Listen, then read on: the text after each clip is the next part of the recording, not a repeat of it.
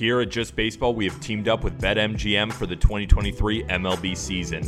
We'll be using BetMGM lines to make all of our picks, and we'll have special offers for our listeners each week. If you haven't signed up for BetMGM yet, use code JustBaseball, and you will get up to a $1,000 first bet offer on your first wager with BetMGM. Here's how it works. Step number 1, download the BetMGM app and sign up using bonus code JustBaseball. Step number 2, deposit at least $10 and place your first wager on any game. Step number 3, you will receive up to $1,000 in bonus bets if your bet loses. Just make sure you use bonus code JustBaseball when you sign up. Disclaimer, 21 plus to wager. Visit BetMGM.com for terms and conditions. U.S. promotional offers not available in Washington, D.C., Mississippi, Nevada, New York, and Ontario. Gambling problem? Call 1-800-GAMBLER in Colorado, Washington, D.C., Illinois, Indiana, Louisiana, Maryland, Mississippi, New Jersey, Ohio, Pennsylvania, Tennessee, Virginia, West Virginia, and Wyoming. Call 877-8-HOPE-NY or text HOPE-NY to 467-369 in New York. Call 1-800-NEXT-STEP in Arizona. Call 1-800-522-4700 in Kansas and Nevada. Call 1-800-327-5050 in Massachusetts. Call 1-800-BETS-OFF in Iowa.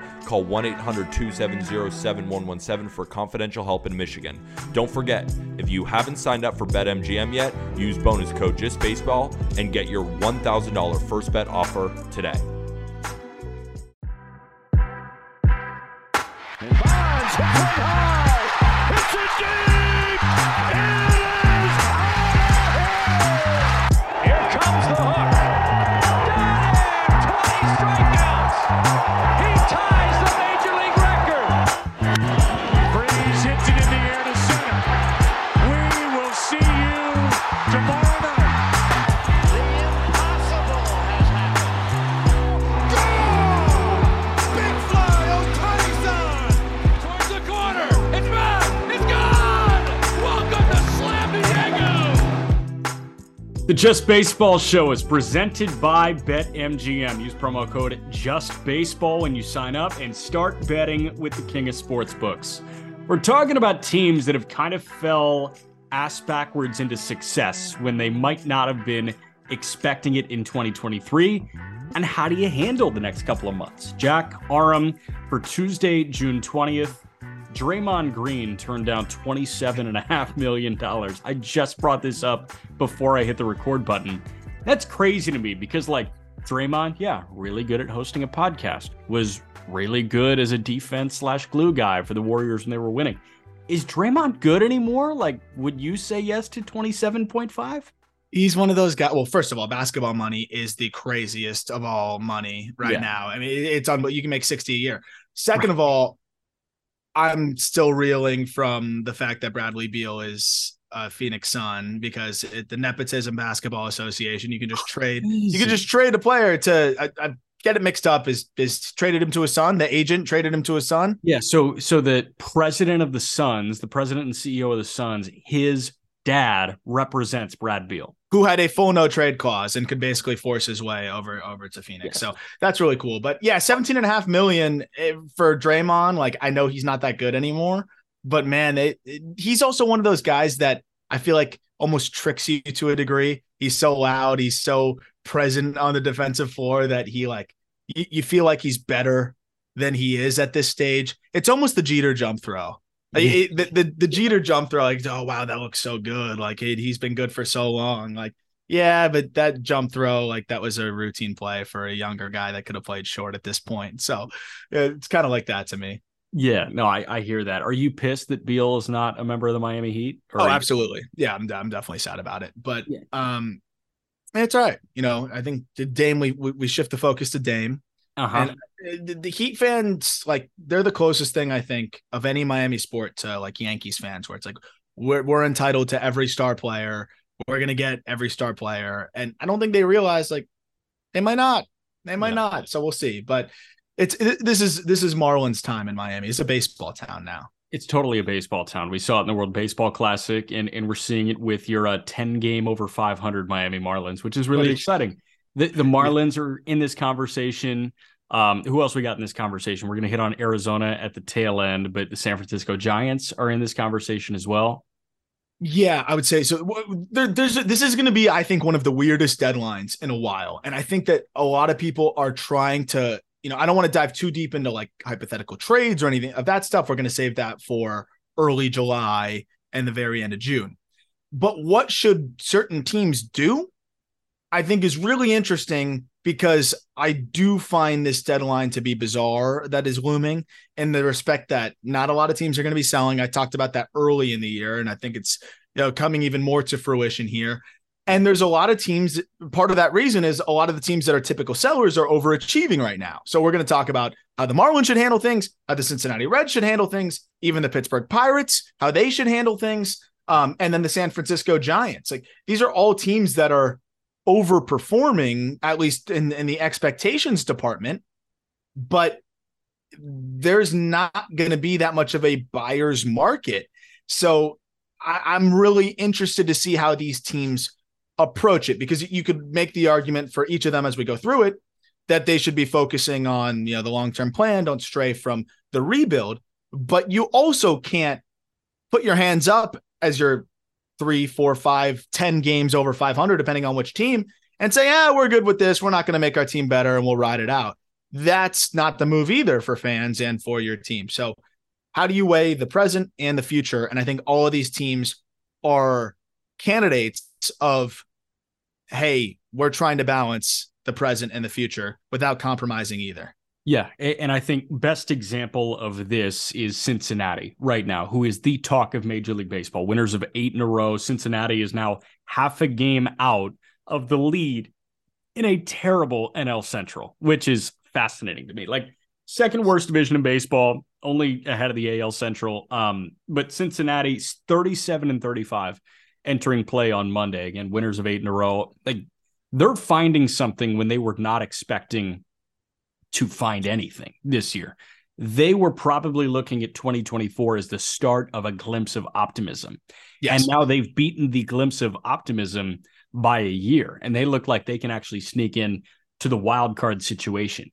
This is probably, if we were to scale all these teams where it's like focused on the present, focused on the future of the teams that we're going to talk about, this is the most future focused organization that we're going to talk about. But they're performing so well that it's hard to ignore that they have an opportunity this year. Big addition now with Joey Votto ending his rehab assignment, like his rehab assignment that pretty much took 2.5 months. Votto is back. Votto's going to take over first base. Like, is that an improvement? I don't know. Joey Votto's really old. Joey Votto is really struggling. But how do you even begin to handle what a deadline looks like for the Cincinnati Reds? So it's funny. I will see if I take this back before before we get through, like, once we get through all of the teams, I'll see if maybe my perspective changes. But I think that the Reds may have one of the easier decisions in terms of how to approach things, because I think you kind of set it up perfectly. You have a team here that it would be ridiculous to point towards anything but next year and beyond that in terms of where this team's really headed. You look at how many rookies, how many youngsters are on the ball club. They're not going to do anything crazy, and they shouldn't. And I don't even think fans are expecting them to do anything crazy. They need to make an addition because this division is attainable. And we got to give Peter credit. Yeah. Peter came on this podcast and gave out plus 4,000 for them to make the playoffs. And we laughed. I laughed and said, I'm in. You laughed and were like, not even in. You thought it was like comical, which I don't blame you at all. Like, it's ridiculous. But here they are. There's still a level of me that has the same cynicism that you had, Jack, which is like, okay, they're playing really well. We're in mid-June, and they've rattled off 8 in a row since we've even had this conversation. They're the Reds, bro. They're the Reds. They're starting Brandon Williamson today, and I think he might get shellacked. I think he will get shellacked. It's actually one of the picks I gave out on Peter's stream today as we record this. They should add somebody. They should capture the excitement, the energy, and try to just slightly improve this team. But I really don't think that they should be doing anything other than trading a prospect that really is, not that relevant to you, like a mid prospect, like 15 to 20 range in your system, and go bring Michael Lorenzen back. Have him play the outfield. He's nasty out there. Bring a Michael Lorenzen back. Go get a Trevor Williams. I would say something like that. I don't think that they should be doing much more beyond that. I think it would be crazy to push any chips further. Like unless there's some crazy option available, Jack, like where you could take Noelvi Marte and another prospect and go get a controllable arm. But I just don't imagine that's going to be out there this deadline. No, I don't think so. I'm looking at the starting rotation, and like Lodolo's on the 60. You've got Green Rock in a 4. Luke Weaver's at a 6.5 in 57 innings. Like there's room for improvement here. You have to love Abbott and Green. Those are the two that are sticking here. Williamson is, I don't know how to view him because like obviously he had prospect intrigue, and I don't know. Like I'm not high on him. I know you're not high on him either. So you need starting pitching help. And I think you're going to need that down the road because you found 3 guys that you truly rely on moving forward in Green, in Lodolo, and in Abbott. I think you're hoping that Ashcraft can really bounce back. But yeah, if you can find like a slight upgrade this year to the starting rotation, so you're not watching Ben Lively start, Lively's been fine. He's been better than most of their guys, honestly. He's been better than Weaver. So like you're not watching 6.5 ERA Luke Weaver start every 5th day. If you can go find somebody that's a 4 guy instead of a 6.5 guy, then go and do that. But I don't think that you need to trade a prospect that could be a big leaguer to add to a bullpen that already has Alexis Diaz and Ian Jabot, who looks pretty good, and Lucas Sims, who looks pretty good. I don't think you need to go and get a high impact guy.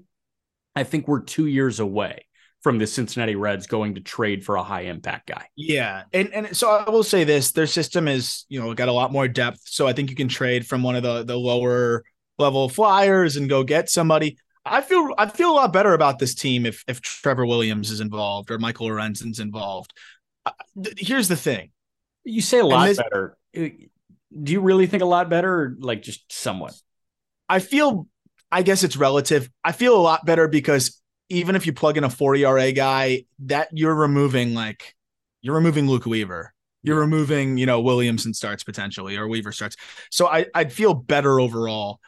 They also are going to call up Christian Encarnacion Strand at some point, which is going to add some life to this offense. The reality is this team's only going to go as far as the guys that they already have are going to take them, specifically on the mound. Hunter Green, are they going to get elite Hunter Green or this like pretty good Hunter Green? Is Nick Lodolo going to come back healthy? MRIs came back clean, but he's still a little bit a ways off.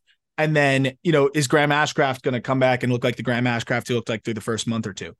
If that happens, they're in good shape because Abbott looks solid. You go add one more arm. You go, you add in a bullpen arm as well. Their bullpen's been solid.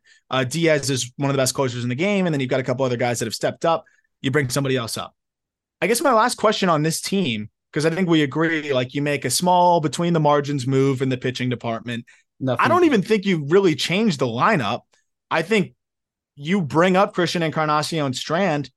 I don't see an area where you should make a legitimate change. I think you should catch Stevenson more and hope he catches fire and just works there and just go, balls to the wall on the offensive side. Would you push prospects a bit quicker for this season? I think of a Connor Phillips who is decimating AA competition on the mound, striking out like 10 every start. He should be in AAA soon. And maybe you can, if he looks pretty good there, would you consider semi-aggressively pushing him to the big leagues? And would you do that with more guys or just maybe a Connor Phillips? And maybe that's a way that they can, answer some questions. Yes, just standout arms. I'm not pushing a single bat. Frankly, I don't think they need to change this lineup at all for the expectations this year. Because this lineup is really hot right now. Again, they've won 8 games in a row. We're talking about them like they need to improve. Yeah, if they want to win the World Series, they need to improve. But obviously this team wants to win the World Series. Do we expect them to contend for a World Series this year? Absolutely not. Absolutely not. But they could keep this fire going and catch, win a bad division, frankly. So I wouldn't make a single change in the lineup. I wouldn't push a single offensive prospect. But if Connor Phillips is tearing up AA, if he tears it up for one more start, get him to triple. If he tears it up for 2 starts, 3 starts there, get him up, man. Yeah. And I think, Christian Encarnacion Strand is the one guy you're promoting, and that's about it. Yeah. And that's internal. So I think external for starting pitching help, internal for more starting pitching help, and a teensy bit of offensive help. And that's all you got to do this year. Yeah. And just ride it out with the youngsters. Yep. Let's move here to Pittsburgh. Same division, 34-36. They have lost 6 in a row, 8 of their last 10, but they are 2.5 games out of this division. They got swept in Milwaukee. It's a really interesting situation. I don't think the Pirates should buy right now. No. I'm watching firsthand a ton of big league depth get a bunch of reps in Indianapolis. I think that they're good, man. If you're going to go get somebody, again, starting pitching, but this starting pitching market, everybody wants it. Nobody's giving it out. Like, you're getting Trevor Williams if you want it. I don't think they need to do anything, to be honest. No, that makes no sense to them. And this is a team that I think is a little bit more in the overachieving department. I think they're going to be really good very soon, and they're heading in the right direction. They're doing it in the right way. They bring up Henry Davis, their number 1 overall pick last year or 2 years ago. And that's the move. I think that's somebody that probably could have used another 50, 100 plate appearances in AAA if you wanted, but you saw him up close and personal. He looked great. I'd argue the bat is just about ready. He's going to play some corner outfield. He's going to catch a little bit. It's mostly about the bat.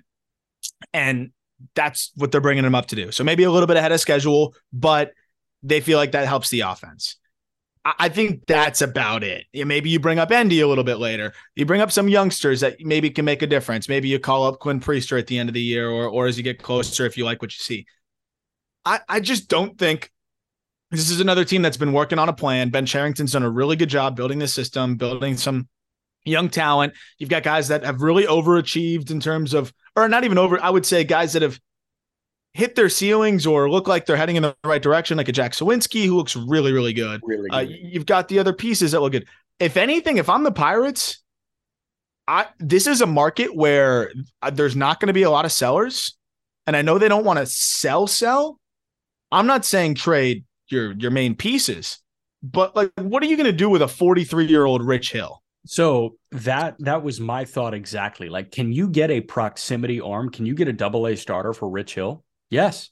You can get a solid, I think mid-level prospect for Rich Hill, especially in this market. If I really think a lot of teams are going to feel like they have leverage because the only teams that are selling are going to be the Nationals, the Tigers, and the Royals, and maybe 1 or 2 others that you can highlight. If it's give up a slightly better prospect and a filler for Trevor Williams, or I can give up a slightly lesser prospect and that's it for Rich Hill, I'll just do that if I'm a team that's not trying to do too much. And I think Rich Hill, he's got a 4.3 ERA. He's still getting outs, 77 innings this year. That's a fine 5 for you if you're a team that's trying to tread water and just needs another arm in the fold. He's a vet. He brings a lot of things to the table. There's no reason for them to keep him to try to make this miracle run, at the division. You could swap out Rich Hill. You could promote a young guy. Maybe he's not as good. It is what it is. I think that's the no-brainer. If anything, I think the Pirates should actually trim a little bit. Chase McDermott, Orioles right-handed prospect for Rich Hill, straight up. That work? No, overpay. I wouldn't give up McDermott. Really? Mm-mm. Again, teams are going to be clamoring for starting pitchers. If they could do that, if they could pull that off, then it'd be malpractice not to do it. That would be an unbelievable trade to pull off if you're the Pirates there. So if anybody near that range, I think it's great. Yeah, Chase McDermott, like best system in baseball. McDermott's like a top 15, 20. He's probably in the 15 to 20 range in that O's system.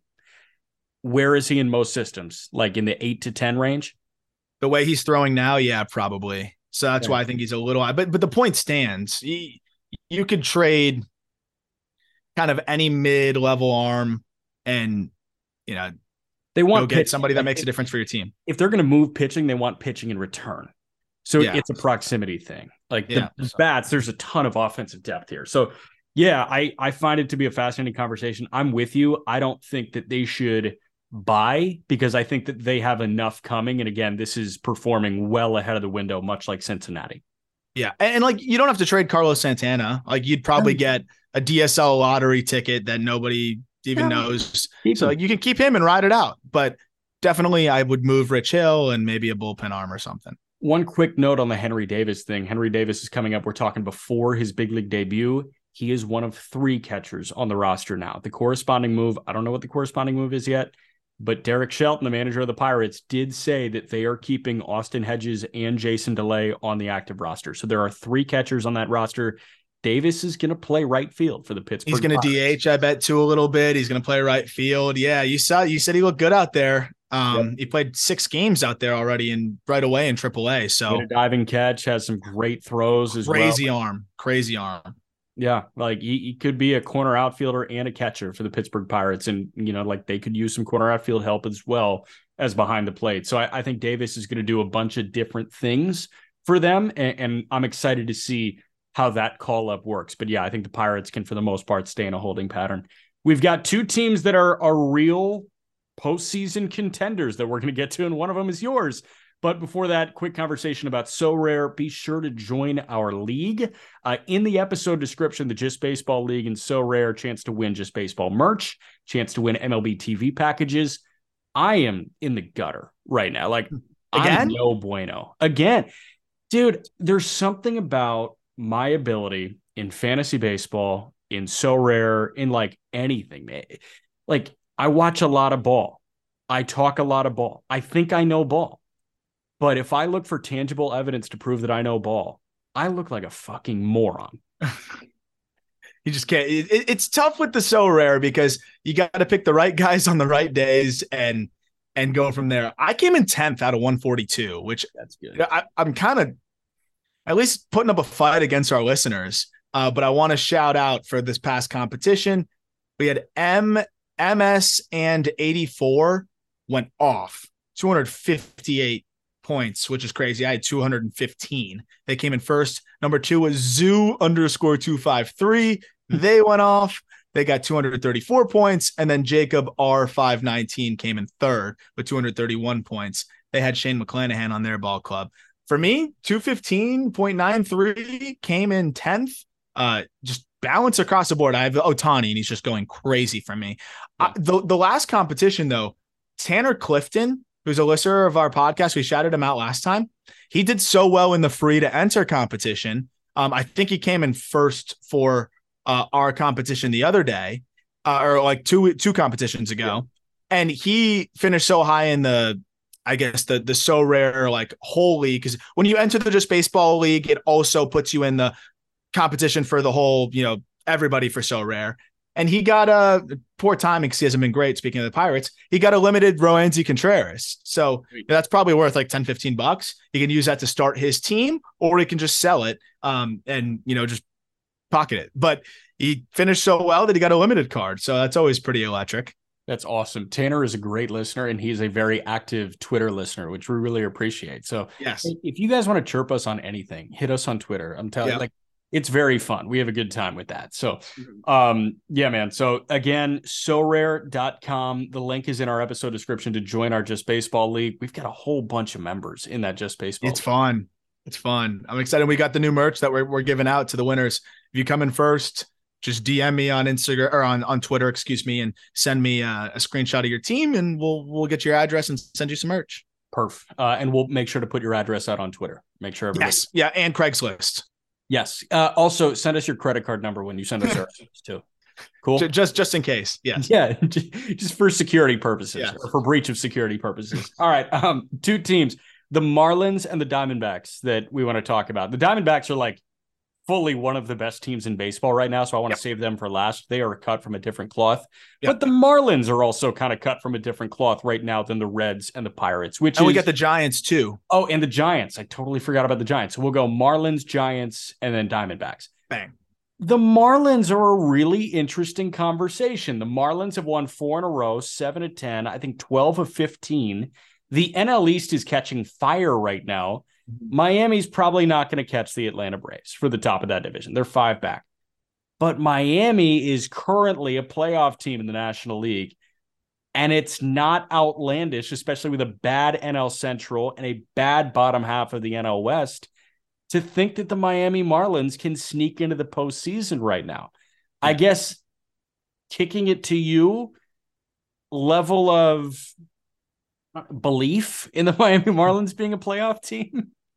I mean, man. Are you yellow sign with the blue paint? Are you slapping it up top? What's going on? I don't know where I'm at on this team because I'm writing a piece up right now for those that are, Marlins fans that listen to the podcast. I'm kind of writing a whole piece about what the Marlins should do, and it's already really long. So like the amount of time it would take for me to go through it all, we'd be here all day. There's a lot of wrinkles to this, but you're not going to find many competitive teams with the worst third base production in Major League Baseball.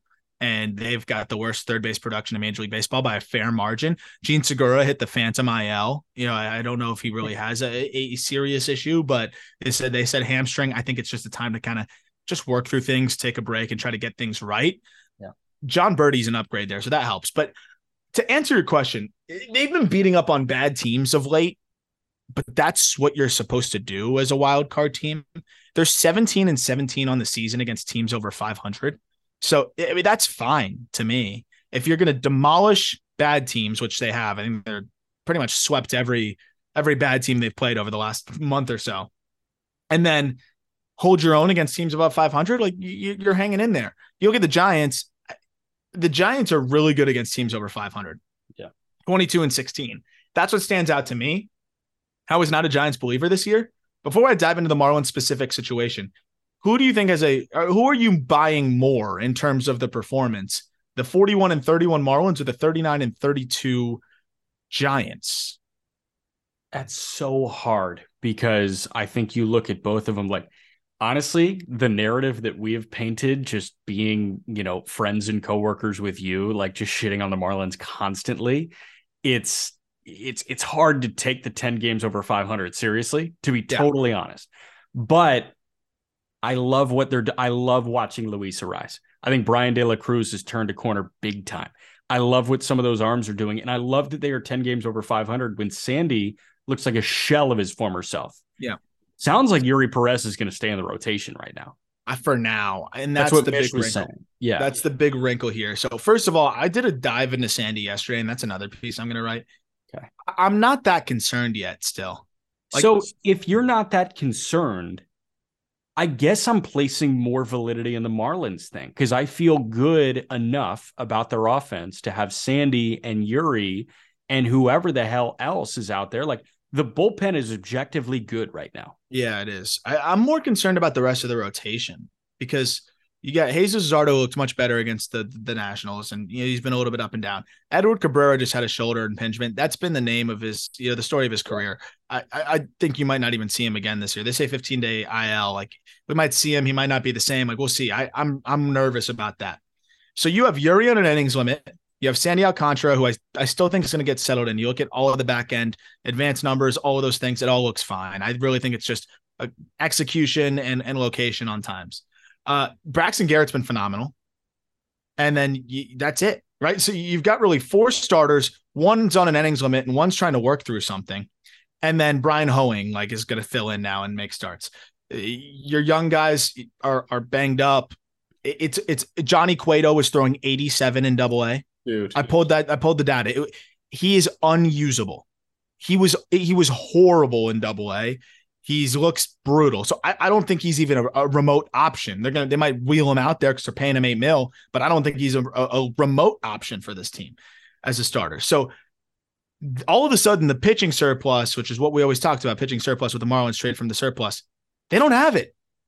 Jake Eder just coming back. That's their trade chip. Max Meyer is hoping to be back by the end of the year, which is crazy. Yeah. And then Dax Fulton's out for the season with an elbow issue. So even their upper minor league depth is thin. They don't even have a full rotation right now. And for me, no brainer. You got to upgrade catcher and third base.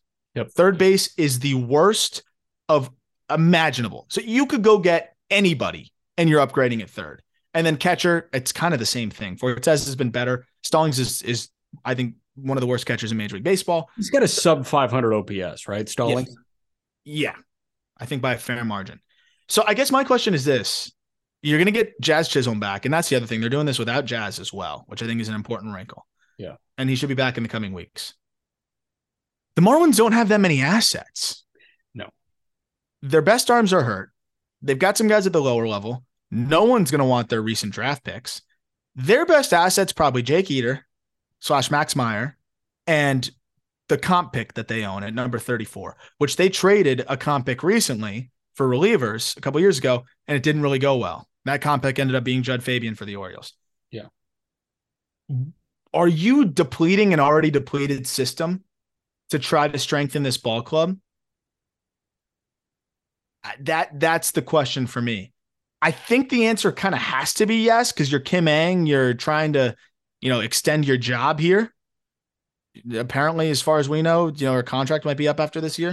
And the Marlins have never been this good. Like, they haven't had a record this good at this stage of the season since 1997.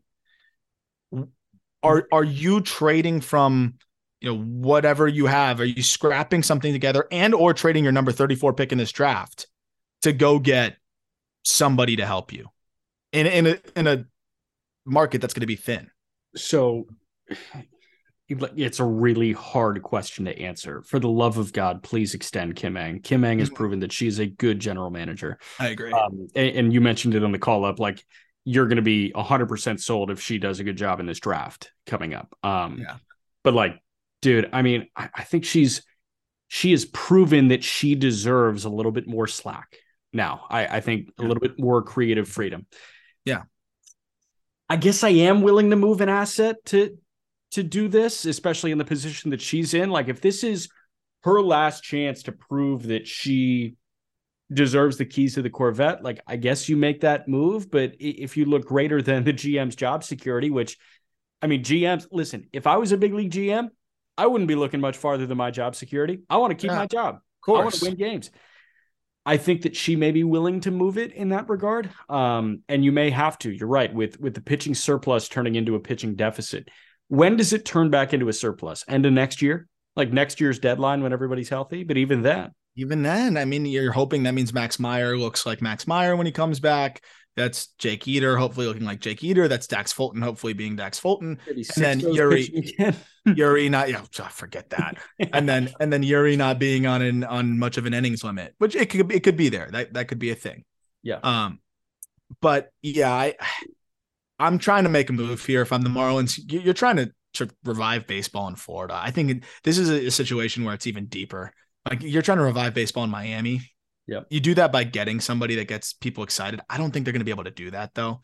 But even then, how much better do you feel about this team if Jeimer Candelario is playing third instead of I feel better about it. How do you feel if they went and grabbed, because Candelario is probably that comp pick, right? That's the return. God, that would stink, because you're giving up the 34th overall pick in the draft for a rental, a couple months of Candelario. That's a tough part. But the thing is someone will probably beat that off. Like, someone will make a good offer. There's going to be a dozen plus teams that want Candelario. He's a rental and he's a bat and he's an upgrade, and everybody wants a little bit of an offensive upgrade. So, yeah, I mean, I don't know if I'd be willing to give up the 34th pick. Given the way the Marlins draft, I wouldn't, lose sleep over it, but I just feel like you can't give up that pick for a rental.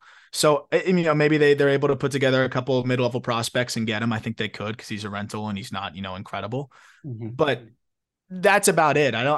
I think the Marlins have to find a way to try to piece together a package of lower level guys. But I do think that this is a team that has to add. And I'm not saying that because I root for the Marlins. I'm saying it because Soler is going to be probably a free agent after this year.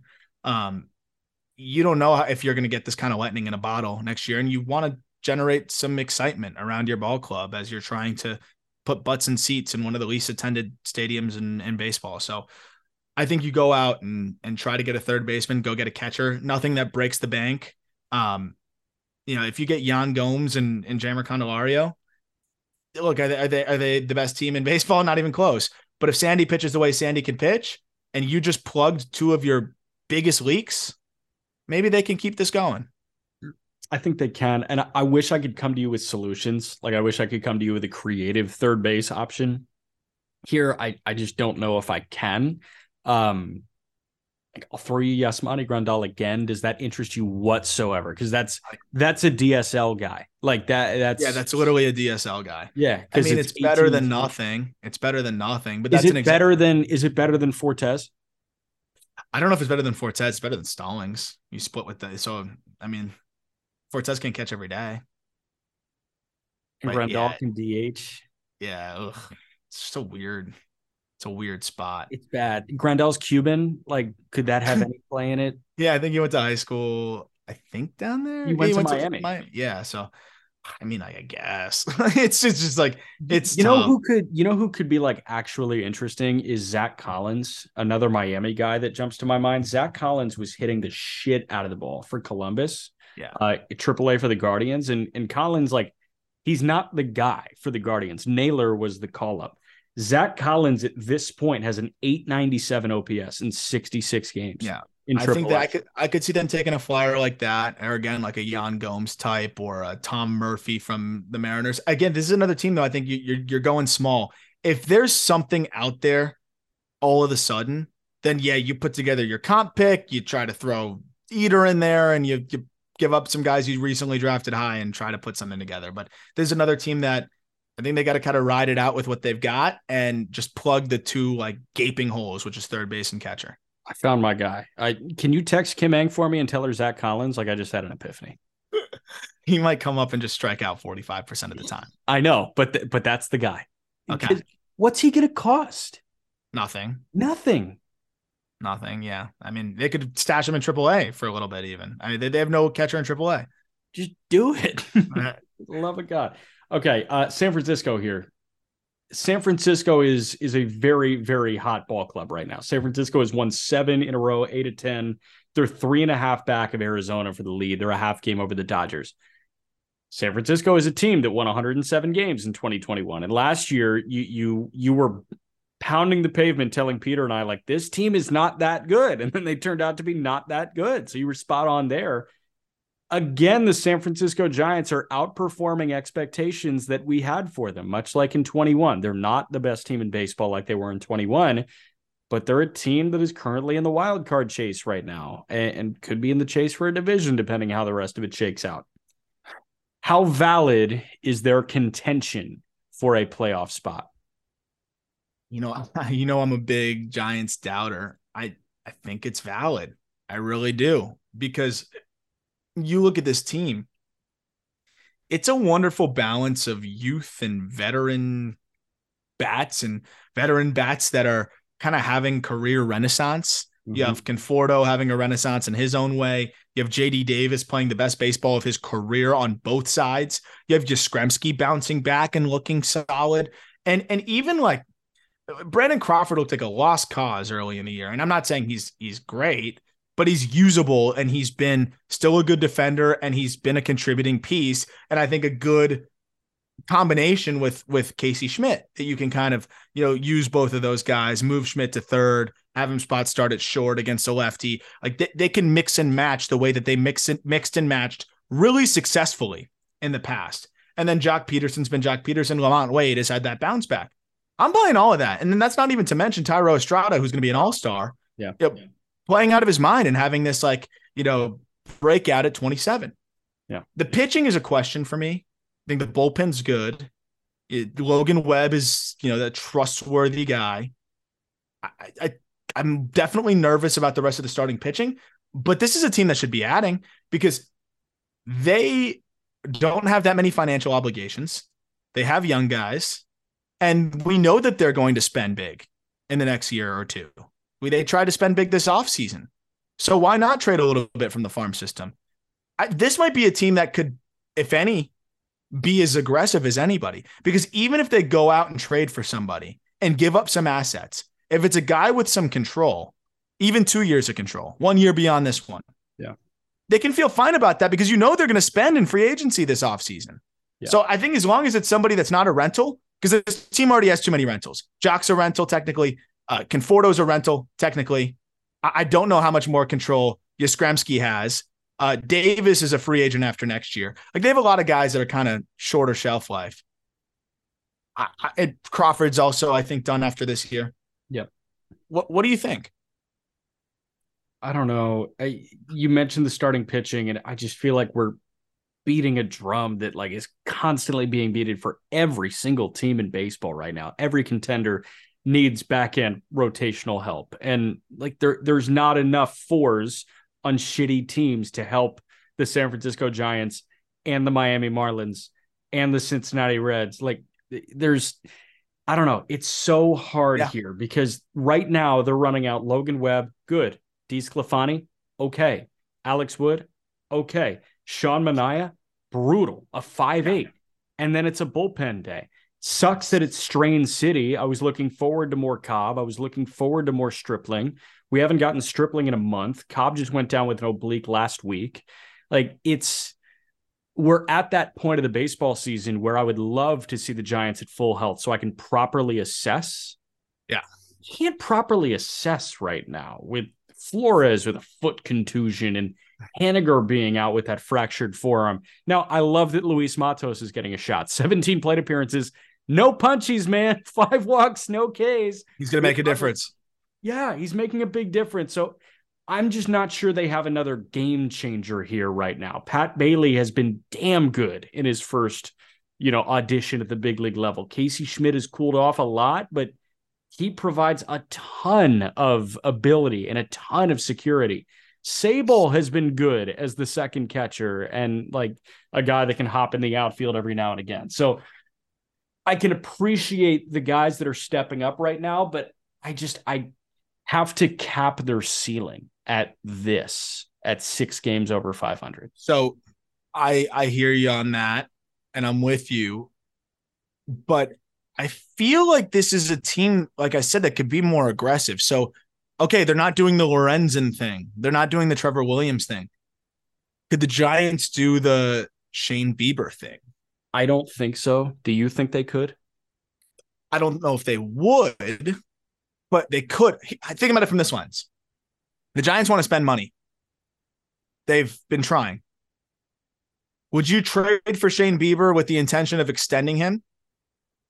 Like the Pablo Lopez type situation with the Twins, and give up whatever it takes for that extra year and a half, then to, extend him from there.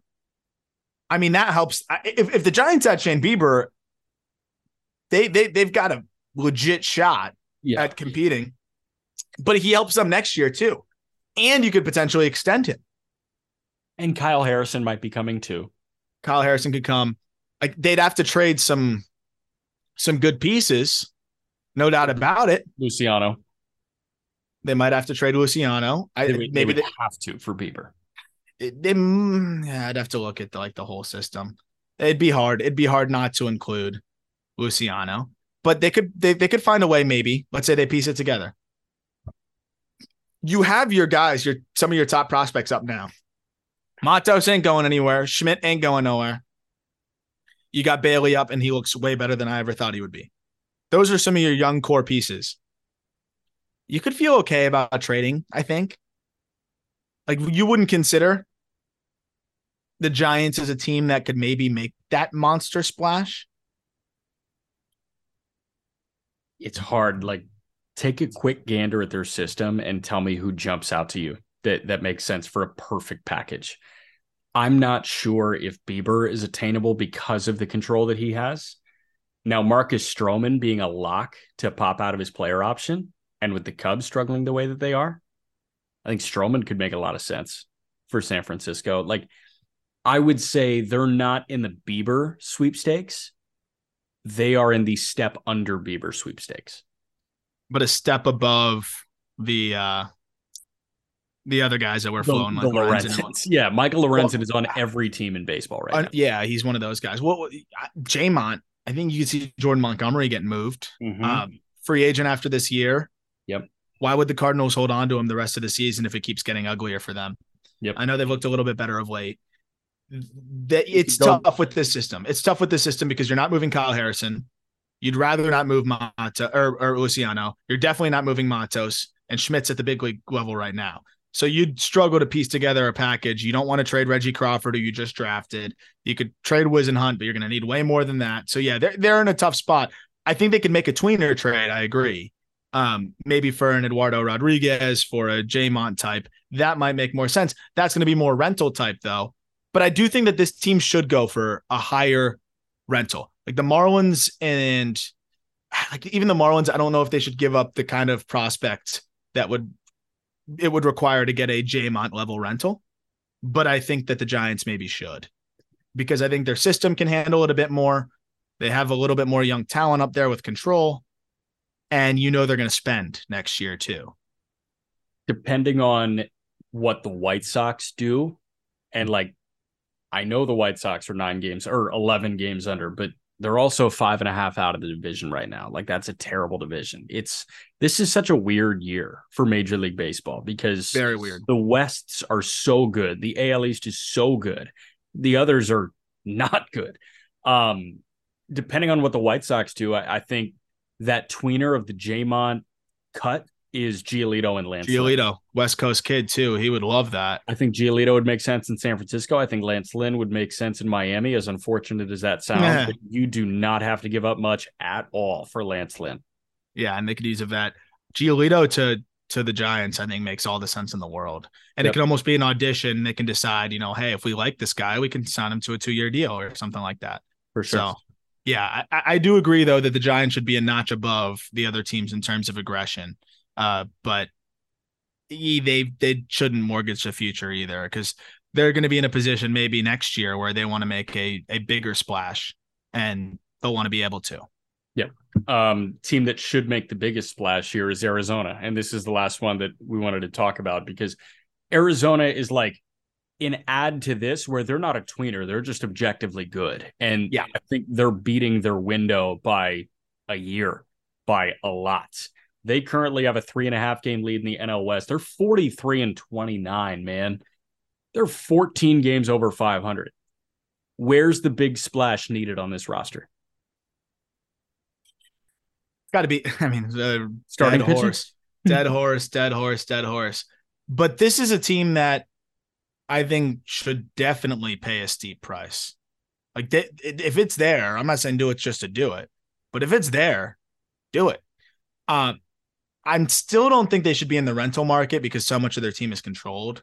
Yep. And I think that's a good thing. But yeah, go try to outbid folks. Like you're in a good spot.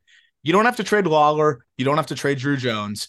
You could trade Davison De Los Santos, Blake Walston, Blaze Alexander is a pretty good prospect. Either of Alec Thomas, Jake McCarthy, AJ Vukovic has really upped his value. Yumin Lin has really upped his value.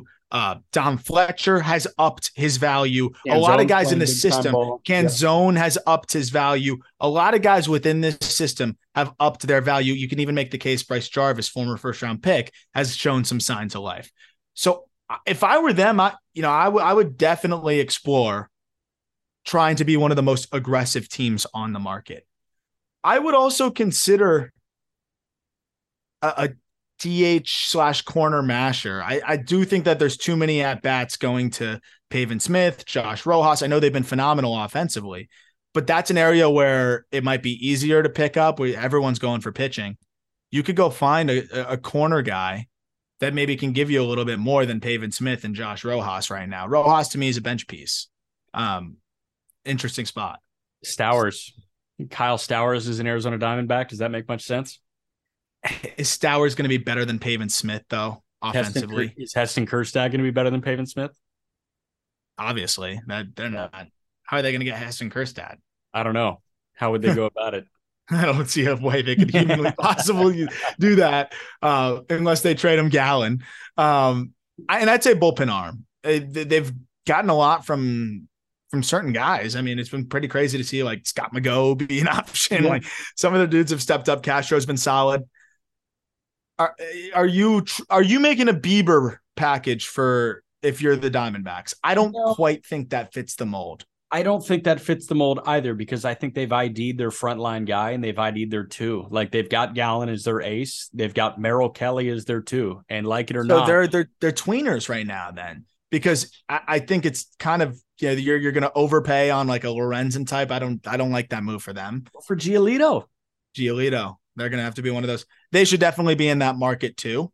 Yeah. But this is a team that I would try to pry a controllable arm from somebody if possible, because I do think that they've got, something going here for the foreseeable future. I don't know what kind of controllable arms are out there. That's the challenge, but this is a team that I think could definitely do it. And I think if you guys are getting frustrated by the conversation going in circles, it's because we're frustrated that the conversation goes. I mean, this is exactly what the deadline's going to be, man. It's not going to be that good. It's going to be a crappy deadline and a frustrating deadline, because you're going to be saying like, hey, where are the big guys moving? Where are the haters and the Sotos? Nah, man, that was 2022. That's not this year. I'd be shocked. I think this is going to be the way for it to be done is big leaguer for big leaguer type, which is really rare. And that's going to be the way we see it more this year, not just selling for prospects. So what can some of these teams offer big leaguer for big leaguer wise? Most teams don't want to subtract to add. So it's tough. That's why the Diamondbacks, I think they are in the best spot in the regard that they can trade, one of two underperforming but big league ready guys in McCarthy and Thomas as the start of a package that could entice the right team that doesn't want to fully brand itself as a seller, but might be looking towards next year.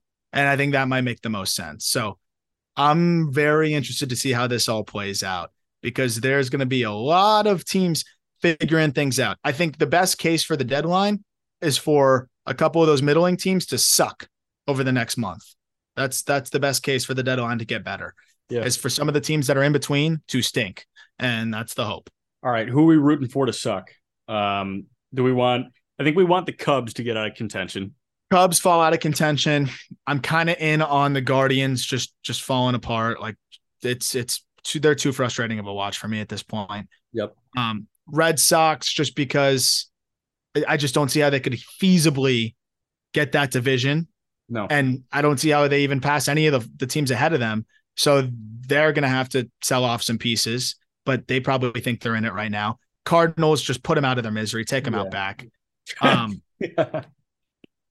And then I'm not going to root against the Mariners. They're fun. They've been too much fun to watch this year.